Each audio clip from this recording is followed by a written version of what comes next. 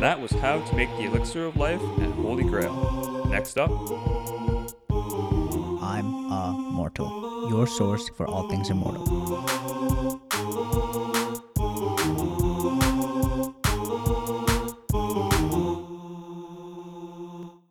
Hey everybody, my name is Michael. I'm a student going into my third year at Life Sciences at the University of Toronto, and I'm a student researcher by part-time, and I also run a community called BioDojo. Thanks, Michael, for introducing yourself. So, as our podcast is called I'm Immortal, kind of a play of the words immortal or immortality, we like to ask all of our guests, what does the word immortal or immortality mean to you? I say to me, it means being free. And what do I mean by that? Being free from the diseases that degenerate the human body over time. That's aging at the most basic level, right? It's the degeneration of the human body over time up until the final endpoint, which is death, which changes for all of us. So yeah, immortality really is being free from that, right? It's not having to worry about the degeneration of your mind, of your immune system, of your muscles, of your bones, of your thyroid, all these other essential organs. As you get older, you can be free from that. Then I say you're immortal. so based on that definition, then, would you want to be immortal? I don't think why not. I mean, I don't think anyone wants to witness their knees start to weaken or their memory start to fade. There's a whole notion of time billionaires where Warren Buffett, where you ask the question, what would Warren Buffett pay, trade all his money for? And I think the unequivocal answer is like he would trade all his money for more time. He'd trade all his money to be 30 again, to be 20 again. So I think I think, yeah, of course, why wouldn't I want to be free from all that? Going with this definition. So, obviously, as I'm sure you know, you're more on the younger side of professionals in science, people who are doing research and stuff like that.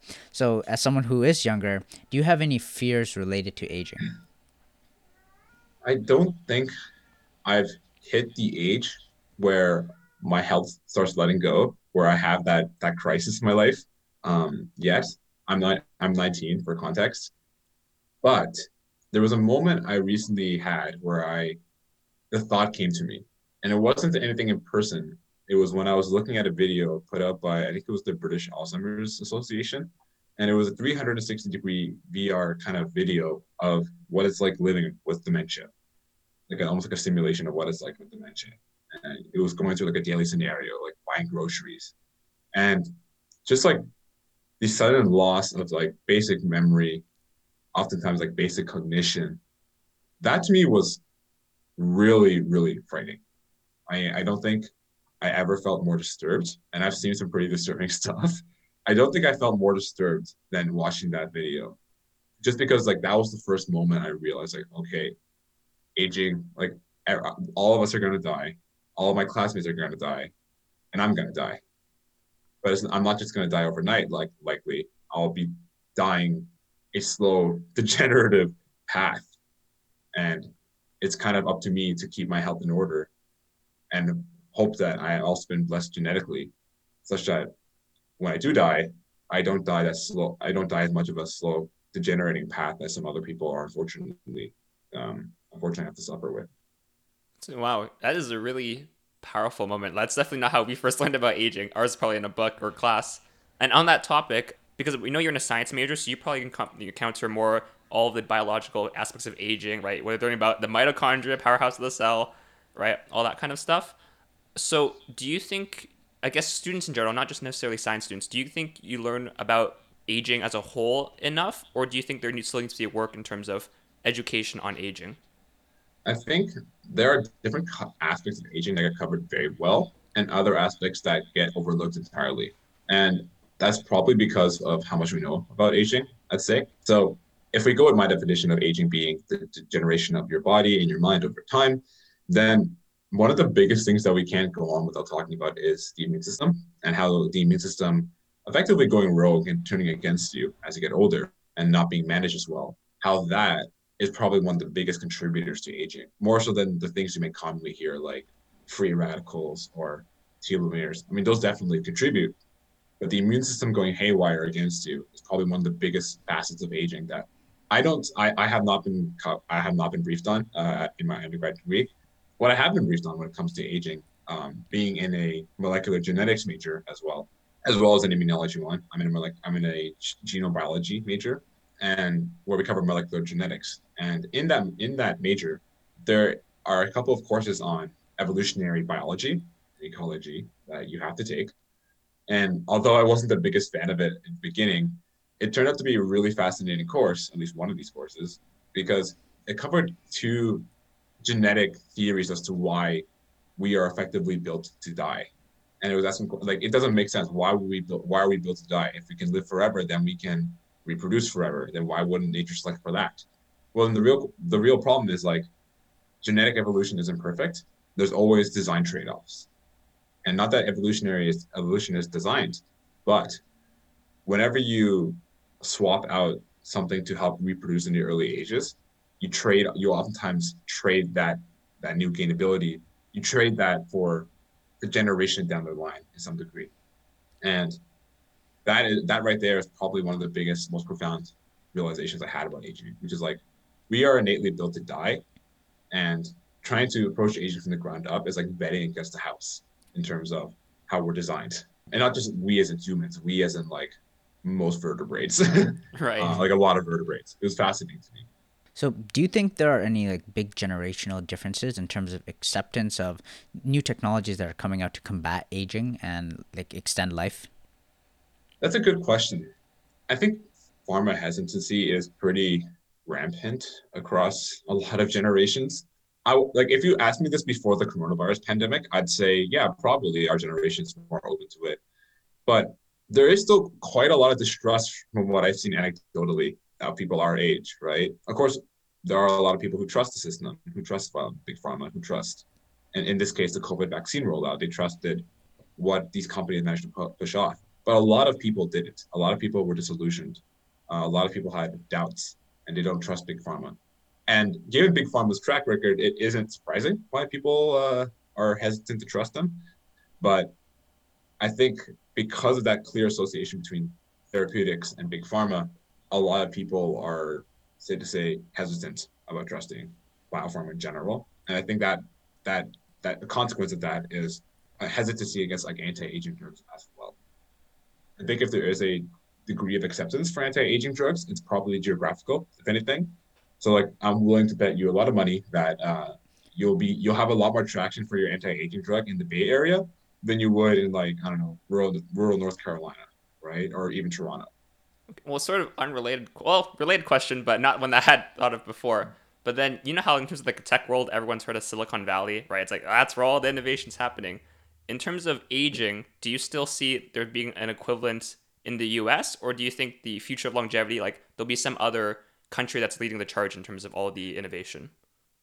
A lot of aging advancements, if we're going still sticking on my definition here, if we're talking about like advancements of drugs that will stop aging or therapies that will stop aging, a lot of that is just like in general biopharma, because a lot of diseases that make up aging are like autoimmune diseases, Hmm. neurodegenerative diseases, and even a lot of these neurodegenerative diseases are seemingly becoming more and more like autoimmune diseases. So I think the real question underneath that is like, where is like all the biotech innovation happening, and thereby where is a lot of the longevity innovation happening? I think there are a few hubs. There are definitely two big hubs and another pretty large hub. So the two massive hubs are Kendall Square, so Boston, the Boston Cambridge area, unequivocally a huge hub, and the second one is in the Bay Area. So the Bay Area has a very strong biotech scene. I mean, I have some friends at Yale and Stanford who get like knocked on doors by like startups are basically knocking on their doors saying, "Hey, you want to be an early employee at our company?" Wow. So this is kind of like the life that you see in Silicon Valley. I can't say the same for Boston. I don't know about how aggressive I guess the startups are in Boston, but in Silicon Valley, it's definitely very out there, but really awesome. Like, I fully respect that hustle. So, I mean, since we're speaking about the future of longevity and the placement may be at, what about the future of longevity excites you the most? It's just not seeing people degrade, man. Like, I don't know if aging would be that bad if we didn't. Like, I wouldn't mind dying of old age. I just don't want to go through a process of Hmm. suffering and losing my memory and losing my physical ability to do the things I love in the process, right?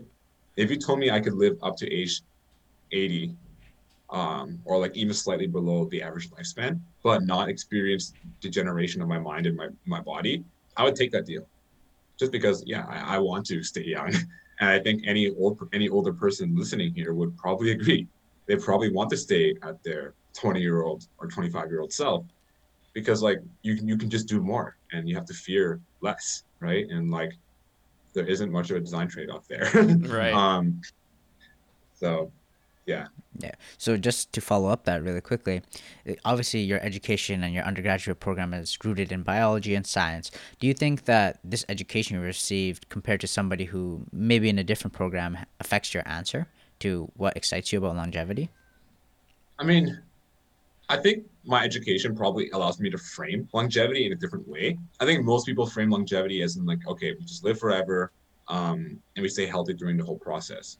But there's no like mechanistic definition tagged onto that general idea. So I think what my education has allowed me to do, which is a double major in immunology and genobiology, is it's allowed me to kind of tag on a mechanistic definition of aging, which is like it's degeneration that's largely propelled by cellular senescence and by autoimmunity, and it's degeneration that can be clearly mediated.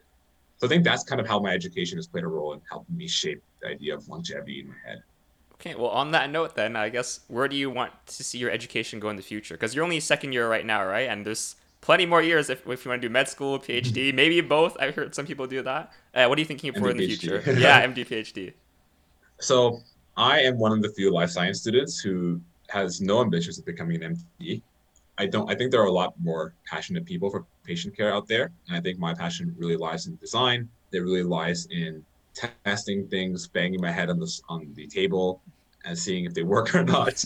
And going through that whole labor of love but painful process of just testing something and trying to make it work. I love that. I live for that. So you could probably then imagine that a PhD is like the route I'll take after undergrad. But my degree itself is a bit will be a bit longer. So I'm doing a 5-year degree, or yeah, 5-year degree with a co-op, an informal co-op year in between third and fourth year. And I'm actually not going to go into grad school right after undergrad, like Ooh. most people do. Like I can't do that. I don't want to do that. I don't want to do that. So I'm just going to give you a quick shout out before I ask this question. If you guys go to Michael Chin's website, you can see what he's up to and all of his updates. On top of that, you'll see this one word that I'll ask him to describe right now called synthetic biology. So before we dig into a little bit more of the sciencey questions, I want you, Michael, to just give a quick definition of what synthetic biology is to our listeners. Synthetic biology is the principle of designing something, designing a solution, a practical solution, using the parts that biology has given you. I'd say that is a pretty solid definition that I live by. Okay. Yeah, it's pretty simple, short and sweet. And then, because you talked about your interest in immunology, right? So, in terms of Yeah. integrating the two, immunology and synthetic biology, where do you see any bridges happening? If there's an analogy for how our immune system works, it's a series of robots floating around in your body. These robots can detect their environment, they can see what's happening in the environment, they can get a lay of the land, and then they can make a calculated logical decision on what to do. Whether they should kill something, whether they should call in more backup, whether they should start an inflammation or like swelling, whether they should stop swelling. All of these decisions are calculated by a series of decisions, smaller decisions made by receptors on their surface. This is very much like what a robot would do, right? If you can imagine a self-driving car or or like a robot on the road, it's going to make a decision based on what it sees. Is there a car in front of me? Is there a pedestrian in front of me, etc. So immune cells, like robots, have circuits, and these circuits are, instead of being made of wires, of transistors, etc., silicon, these circuits are made of proteins. They're made of surface cell receptors. They're made of small adapter proteins below the receptor that relays the signal to inside the cell, and they're made of the cell's DNA itself. The cell's DNA, which determines which genes get turned on and off, which in turn is determined by what's in the environment. So synthetic biology comes in here, where we ask, what happens if we switch and swap different parts of different cells? You may have one cell that's really good at killing. You may have one cell that's really good at killing viruses. Another's really good at killing bacteria. What if we swap them? Or like, what if we tuned a specific receptor to be specific for a different target, such that we could get this cell that's really good at killing viruses to maybe kill a certain type of cancer really well. So the practical problem here is disease. And the means to that, to solving disease, is by mixing and matching the biological parts of immune cells. So, Michael, what developments in synthetic biology or potential relation to immunology can you foresee happening in the next decade? The biggest one is the integration of design principles into immunology. So I kind of touched upon this when I said we can plug and play immune cells with different immune parts. So let's say you have a receptor for killing cancer that's really good at killing cancer on like a T cell. Then maybe what if we just engineer this receptor to be good at killing other types of cancer? So let's say this receptor is good at killing breast cancer, but it's not so good at killing like brain cancer or bladder cancer. Could we engineer this receptor to now be good at killing a type of bladder cancer or brain cancer, etc.? And this goes way beyond cancer too. Imagine if we had a cell that was really good at quelling the immune response, and then now we could use this. We can engineer the receptor on the cell to specifically target other cells that are causing autoimmune diseases. Right? Let's say you have a few rogue cells that are causing like an allergic reaction, or they're causing some sort of degenerative disease. Well, now we can engineer a cell like this, like a cell that quells the immune response, that suppresses it, to go in there and actually stop the autoimmune response from happening, stop the immune response from attacking yourself, and thereby stopping a large part of that degenerative disease, which is what aging is a lot of times comprised of, right? So it's funny that you mentioned this because I've been working on a design project called Remedy, basically a repository of immunological parts, the repository of different receptors, different signaling proteins, different transcription factors, and then overall just different circuits that exist within different immune cells for different jobs. And what I basically did with a few colleagues of mine under the leadership of a PhD student here at U of T, and we basically built like the system, this web page where you can literally click on the website, you can filter by what kind of cell you want, you can filter by what kind of function you want, like killing, like migrating, setting inflammation, etc. And you can basically pick and choose what kind of circuit that you have and what kind of circuit that you're looking at. What is really cool is that you can look at the different parts that make up each circuit, and you can literally look at the DNA code that encodes each of those parts. So in theory, you should be able to just look at the circuit, and if you had like a DNA printer and you had a cell to build those parts, you could literally print out the DNA and start building those immune cell parts ready to go, such that you can or start building them in a new immune cell. So it's very much like a plug and play kind of build a bear kind of style for immunology that we've designed in our platform, which I'm very excited about.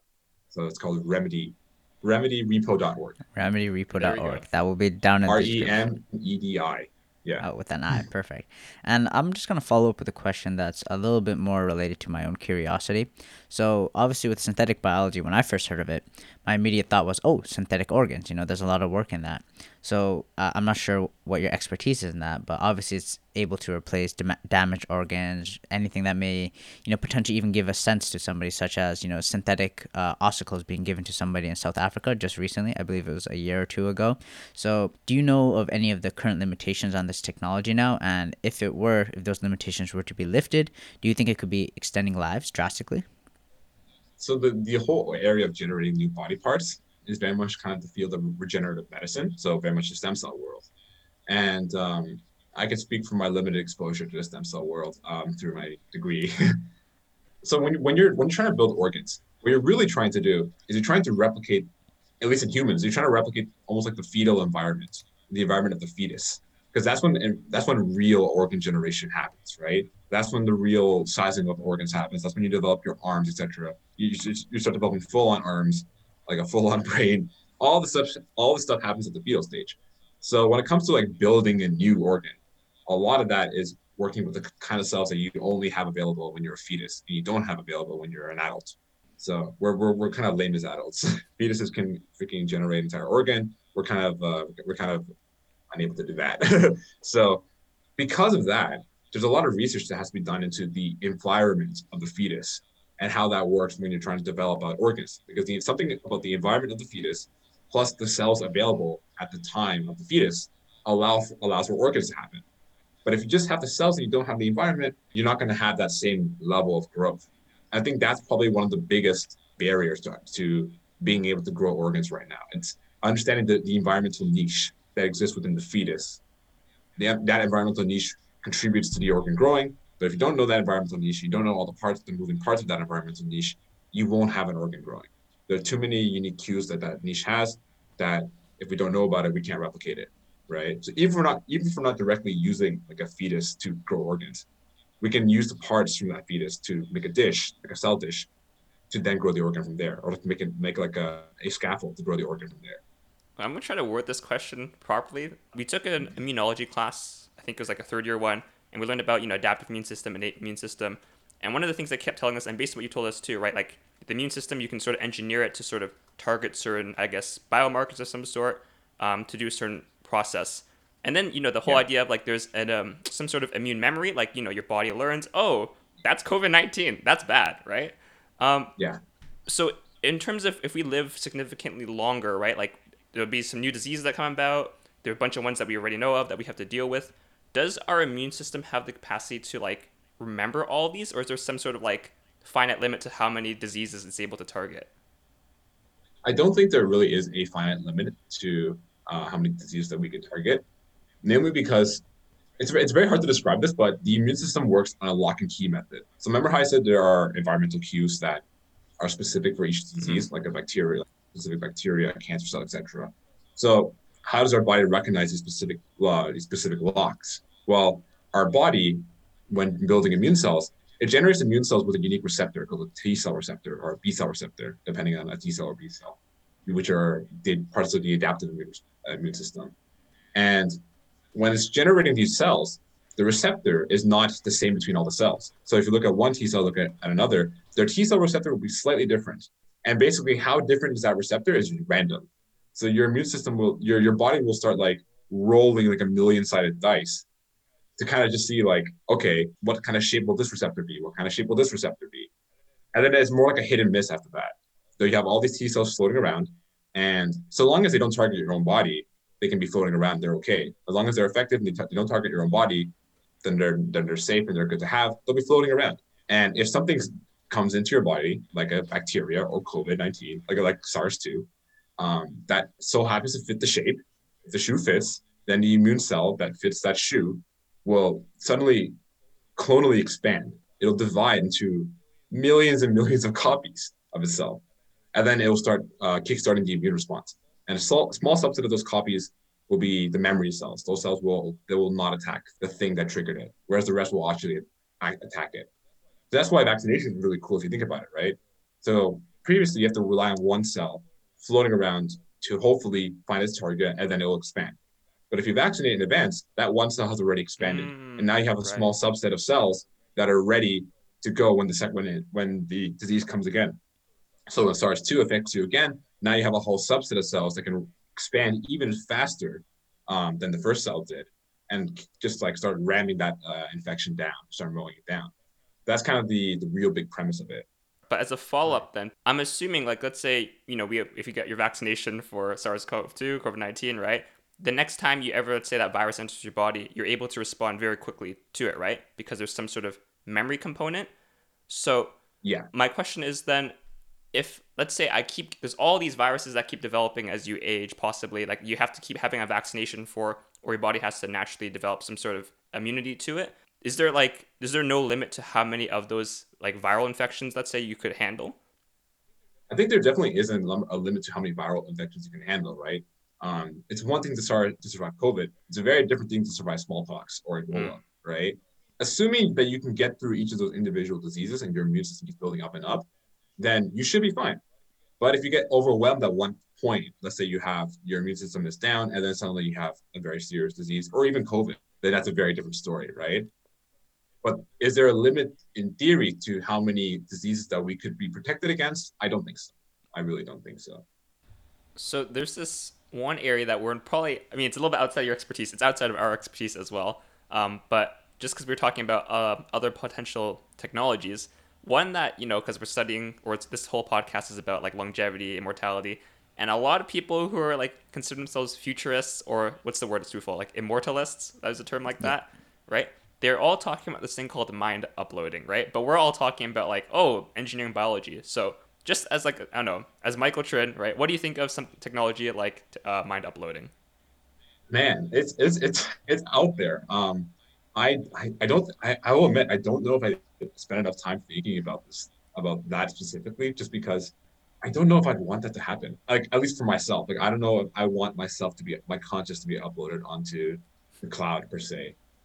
Just because like at that point you're playing like an infinite game in the sense that you're stuck there and anyone can hack you at any point. Even if you have the best security out there, eventually someone's going to breach the wall.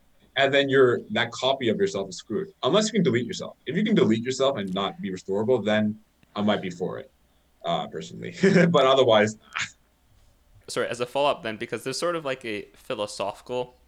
Oh, we're getting really hypothetical now, but there's like a philosophical issue with mind uploading where I think some technology proponents they're saying like, oh, there's an option where you die and your consciousness is uploaded versus oh, you can still exist and you just have a consciousness as a backup or uploaded there. I don't. Do you feel any sort of like I don't know, like identity issues with this almost? Like, do you feel like the copy is you if you continue to exist, or can there be two Michael Trins? What's your thoughts on that? I think the key assumption here is that your mind is in your body and that your consciousness is not affected by your body, right? Because that this is saying that we can exist independently of our body, which is not true.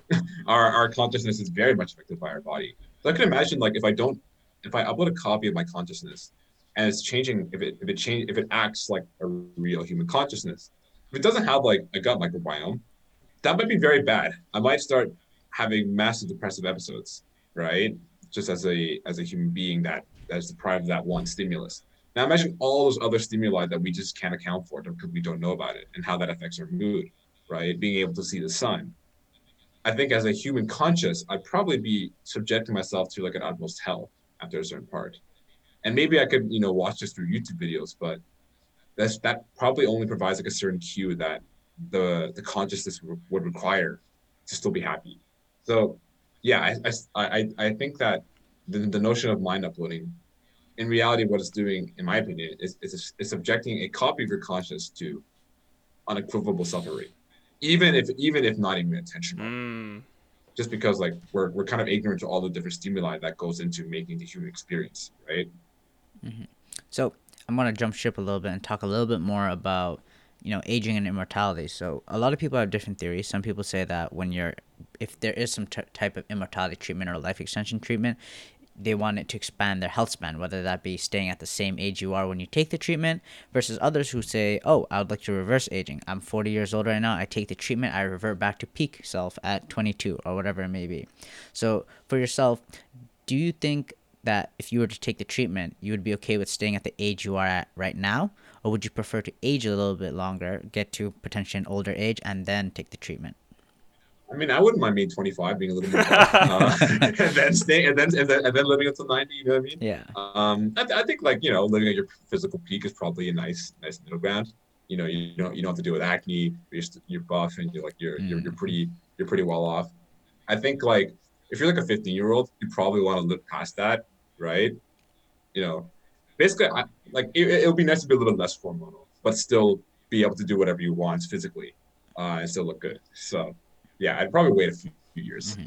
And to top that off, another type of philosophical debate both me and Marvin brought up with other guests is the idea that, say, you're a parent and you want your children to live longer. Do you think parents should have the right to administer life extension drugs or therapy to their children before they're potentially at the age of consent, or they can decide on their own?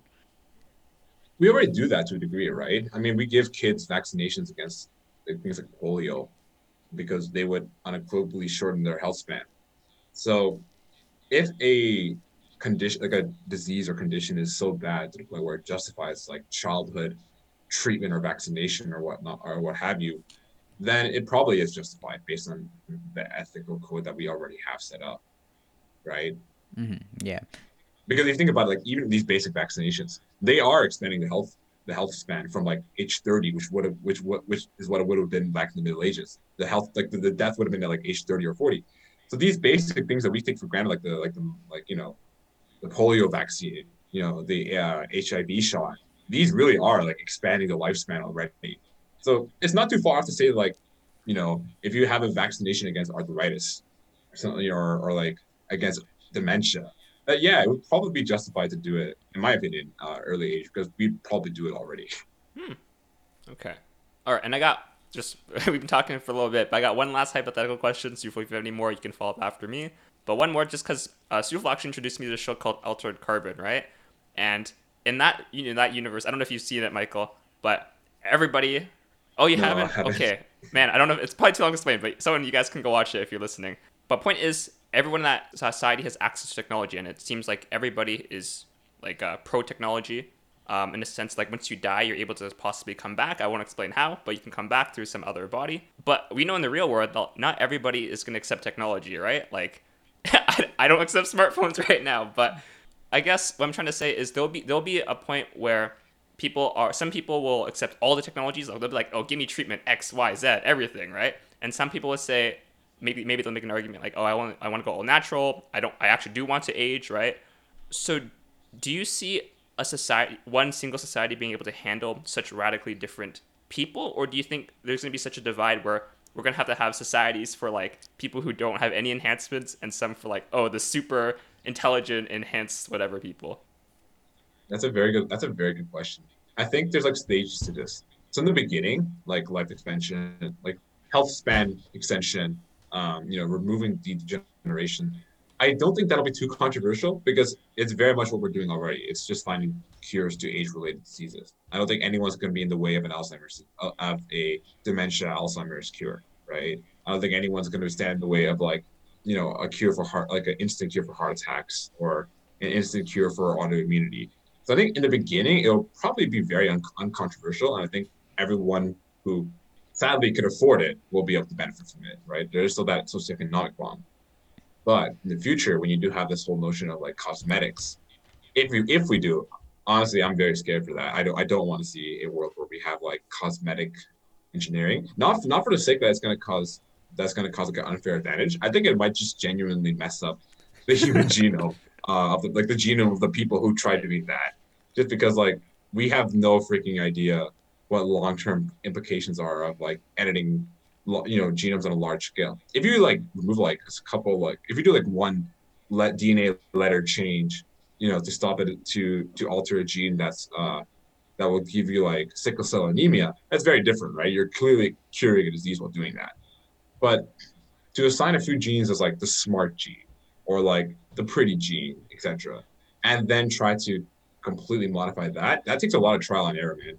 And you have to realize like if we're gonna do cosmetic surgeries, that means we're gonna have to edit fetuses. We're gonna have to like not even fetuses. We have to edit like recently fertilized egg cells, the cells that are starting to make up the fetus. That's the level of editing that we have to do on. And we there's like little to no experience of humans being able to edit like those kind of cells and grow it out into a full adult and see what happens. There's so much at play. I genuinely think the people who try doing that will get themselves more messed up than what they bargained for. Hmm. So I don't think that'll be a problem that we're facing in a very, very, very long time. This notion of like genetic quote unquote superiority of like a specific class of like elites who choose this path versus like the rest of the plebs. I don't think this is going to be a scenario that we face locally. Great. So, for those of the listeners who are interested in pursuing a career, researching, or just getting involved in the field that you're in, where should they start? And are there any aspects of the field that are currently promising or booming? The advice I always give to anyone who's interested is explore unapologetically.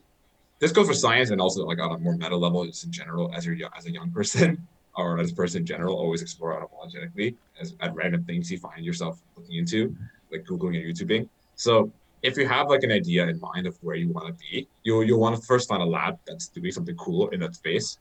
So you can find that through university websites, like faculty websites. Those aren't the best spots in my opinion because the descriptions are so vague. I think a cool place is actually research podcasts. So there's actually quite a few research podcasts out there. Things like A16Z's Bio Eats World podcast. There's quite a few of these guys, right? I mean, even you guys are a research podcast. So like going on research podcasts, shameless plug for I'm Immortal, it exposes you to different forms of research, right? So basically just find a lab by one way or another that works on something that you find interesting. And then once you find a lab, don't directly email the professor of that lab. That is a common fallacy I see. You want to find, firstly, you want to find a grad student or postdoc in the lab who's working on a project that is actually cool. Because you have to remember the professor probably isn't doing the pipetting or the research herself or himself, right? It's going to be the grad student, it's going to be the postdoc doing small projects underneath that big umbrella research field or research interest. So you'll want to find a specific project to work with because that makes everyone's job easier. It makes your job easier because now you have an exact place where you can kind of gauge your expectations, you can gauge the skills needed, and it's easier for the people in charge because now they can gauge where you'll be, and you've basically done the heavy lifting for them in terms of like HR prep. So find a professor, find a lab, find a postdoc, find a grad student, learn about the project, read a paper, of course, and then email them a clearly intended, clearly worded email saying that you want to join their lab under them for an internship. Whether you want to be paid or unpaid, that discussion could be had maybe later. If you want to be unpaid, put that right in the beginning, so it's clear, and that probably makes it easier for you to get into. But send in your CV and talk about them. So start the email, talk about them, talk about the research, the paper that you read. Follow up that intro with a few questions about the paper. So you signal your curiosity, and you signal that you actually care about the research, and then dive a little bit about you, but keep it short, keep it sweet. The real introduction to you will be over a call. It'll be in an in-person meeting. It will not be on the email. And then from there, the dominoes start falling. Soon enough, you'll be in the lab. And it's not a surefire, it's not a 100% guaranteed method, but it's worked very well for most people who've tried it, including myself. Like that's how I work. That's how I landed all of my jobs. So. Wow, that is some really good advice. So you guys take notes. But if there's anything else you want to take away today, other than how to get into a lab, what would it be? The future of aging research lies in learning about how we degenerate. And it seems like a big part of that is when the immune system goes haywire. And hopefully by looking at biology through the lens of rational logical design, maybe we can design our immune system to be a little bit smarter as we get older, such that it can, instead of working against us, work with us. And to follow up on a promising opportunity of research that's kind of booming right now, I'd say neuroimmunology is a pretty fascinating area. We haven't been able to crack dementia or Alzheimer's. We know it's because we've been looking at it all wrong. Throwing one drug at the problem doesn't solve the problem. But there's an entirely other dimension of the immune system and how it works in the brain, and how that plays in neurodegenerative diseases, or even recovering from diseases that exist right now, things like stroke, multiple sclerosis. So there's so much that we don't know about the immune system in the brain, but it seems like it's playing so much, especially when it comes to this question of aging. So I'd say that's a pretty damn interesting area to work in. Plus, it's freaking floating robots in your body meeting the brain. I think that's probably one of the coolest things you could probably work on.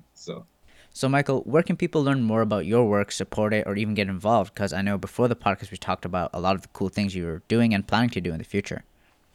Yeah, so I'm probably most active on Twitter. So my Twitter handle is Michael Trin, TRINH, 18 in Twitter. And I also have a website, michaeltrin.ca. All the links will be in the description. And I like to keep my updates pretty concise and to the point. You'll probably see updates from either my research job or mostly from the community that I run, Biodojo. So there's quite a bit going on behind the scenes on my end. Yeah. So for all of you guys listening, any links or the things we discussed will be in the description below. Once again, thank you, Michael, for coming on. I'm Immortal, your source for all things Immortal. We really appreciate you taking the time to come and speak with us today. Thank you. It's been a pleasure, guys.